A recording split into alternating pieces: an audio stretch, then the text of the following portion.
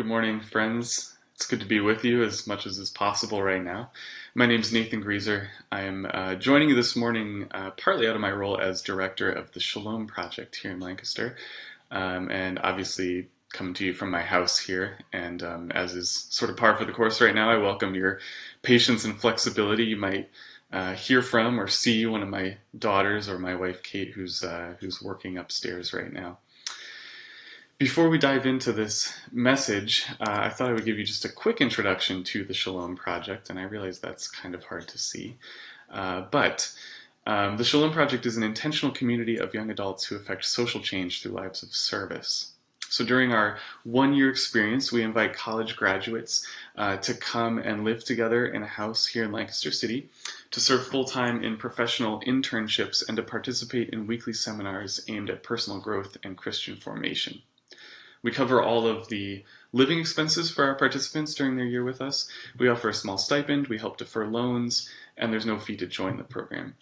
And our hope is really that during their time with us, our participants experience God's shalom, God's wholeness and peace, and extend that shalom into the Lancaster community. We are in the middle of recruiting right now. Our application window is open through the end of June. So if you or someone you know might be interested in joining us, I'd love to talk more. You can find lots more information on our website, shalomlancaster.org, as well as my contact info there. So my hope is that this morning we can dive together into this Luke 24 text and think about that a little bit, while also giving you a little bit more of a window into the Shalom Project. So first, a story from the Shalom Project about a participant who joined our program 2 years ago. This participant made it clear as she entered the Shalom Project that she did not identify with the Christian faith. And that's not a problem for us. We want to be a space where young people can explore spiritual formation no matter their starting point.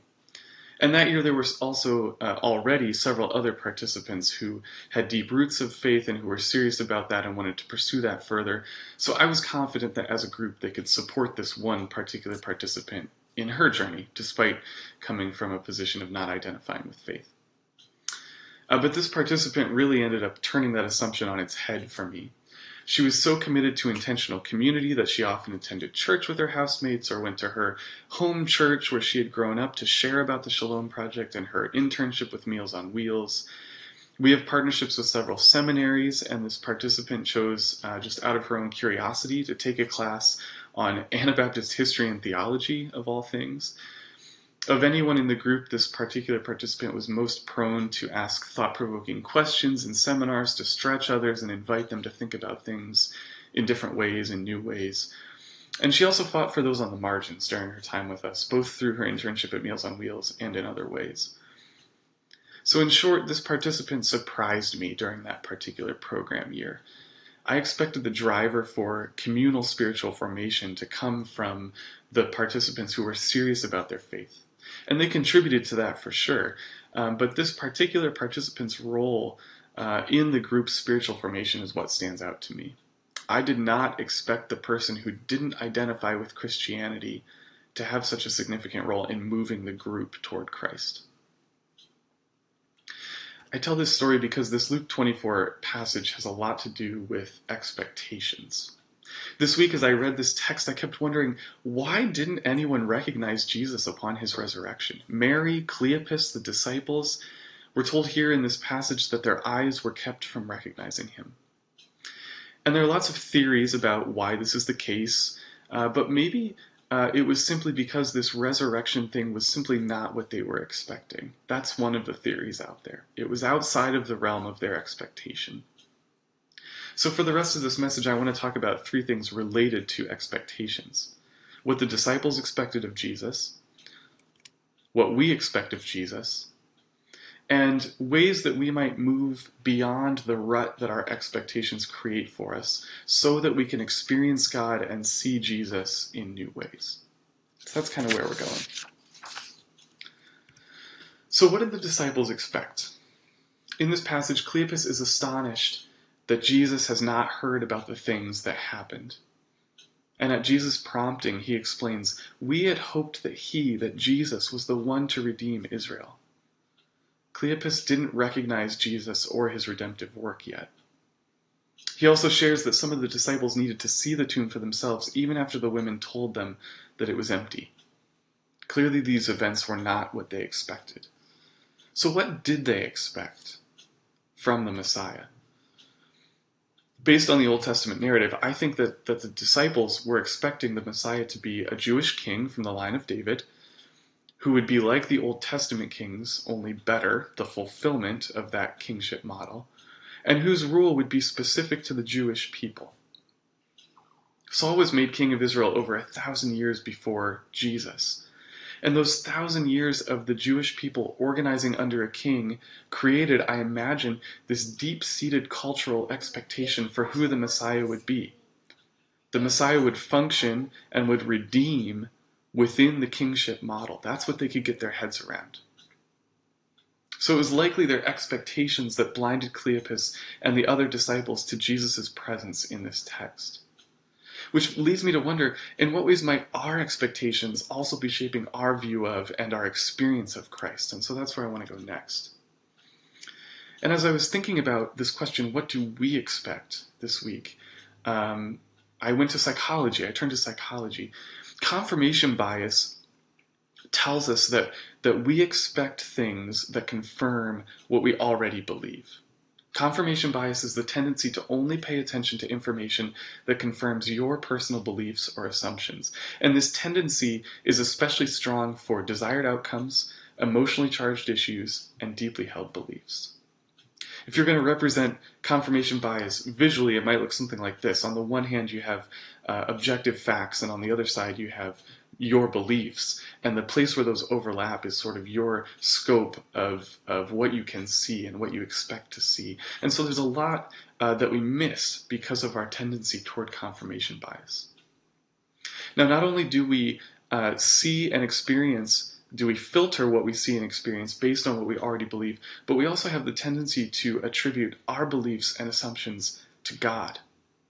A 2009 study showed that we are, and this is a quote, especially egocentric when making inferences about God's beliefs.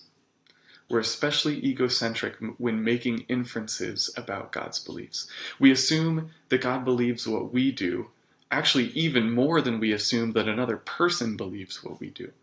And when our beliefs change, so do God's. That's what we assume. So what do we expect? We expect God to believe what we believe and to act within the confines of what we already believe.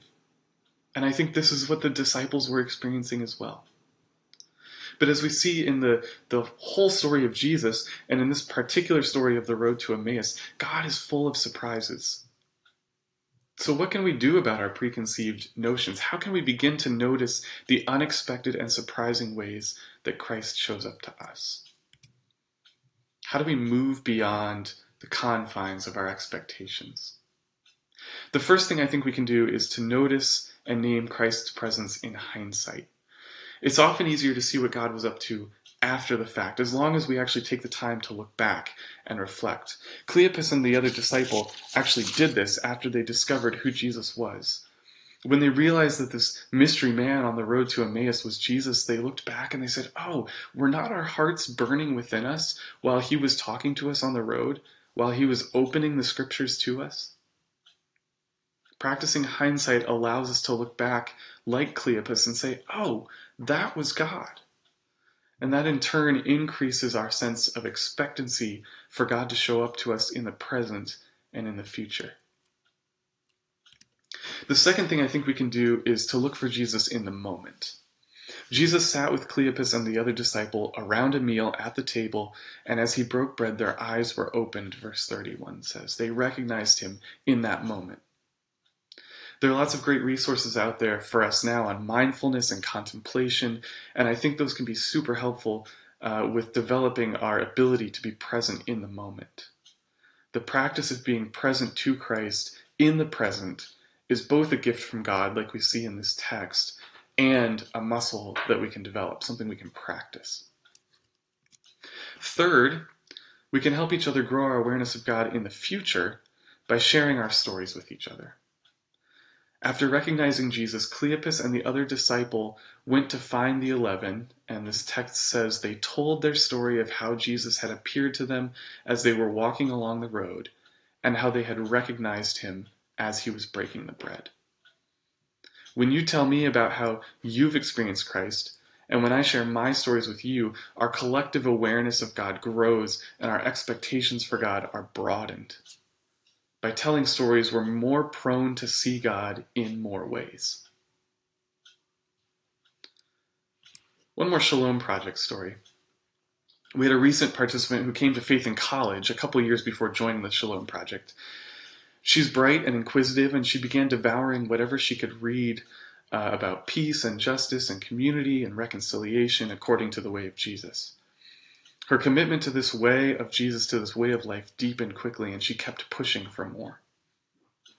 So each Shalom Project participant designs a rule of life when they join the program. This is simply a set of practices that they commit to in an effort to grow in love of God and neighbor and self. And the framework for this, or the boundaries for this, are pretty wide open. Participants can develop this rule of life in whatever way they think will be most helpful to them. And this particular participant developed one of the more robust rules of life that I've seen. She was serious about growing in these areas of love of God and neighbor and self, and she held herself to it. She even used an app on her phone to set her goals and give her reminders and track her progress. So this participant and I were sitting in a coffee shop together for our monthly one-on-one, maybe about midway through the year. And she described to me the things she had been doing that month and what she was finding meaningful. And then she talked about her desire to continue pushing and growing and expanding her understanding of and relationship to God. But she just wasn't sure what that next thing was. And so we sat quietly for a moment, drinking our coffee, and then at nearly the same time, we both had this sense that it was time for her to rest, to stop doing and simply be for a season. It's hard to overstate how much this aha moment surprised both of us, not only because we both had the thought at the same time, but because it seemed counterintuitive at first. To pause and rest when so much of this person's faith journey had been about movement and growth, and that was life-giving for her, and it connected her to God. But God desired to show up to this person in ways that were outside of what she had experienced in the past. And I'm grateful that the Shalom Project helped create space for this participant to look back on her faith journey, to notice God in the moment in that coffee shop, and to allow that to prepare her for the ways that God would show up to her in stillness in the future. So as we continue in this post-Easter journey, may we each have eyes to see and ears to hear Jesus in the surprising ways that he comes to us. May your expectations be blown out of the water as your image of God expands. And in this time of uncertainty and anxiety, may your encounters with Jesus lead you to greater hope and joy and gratitude. Peace to you all.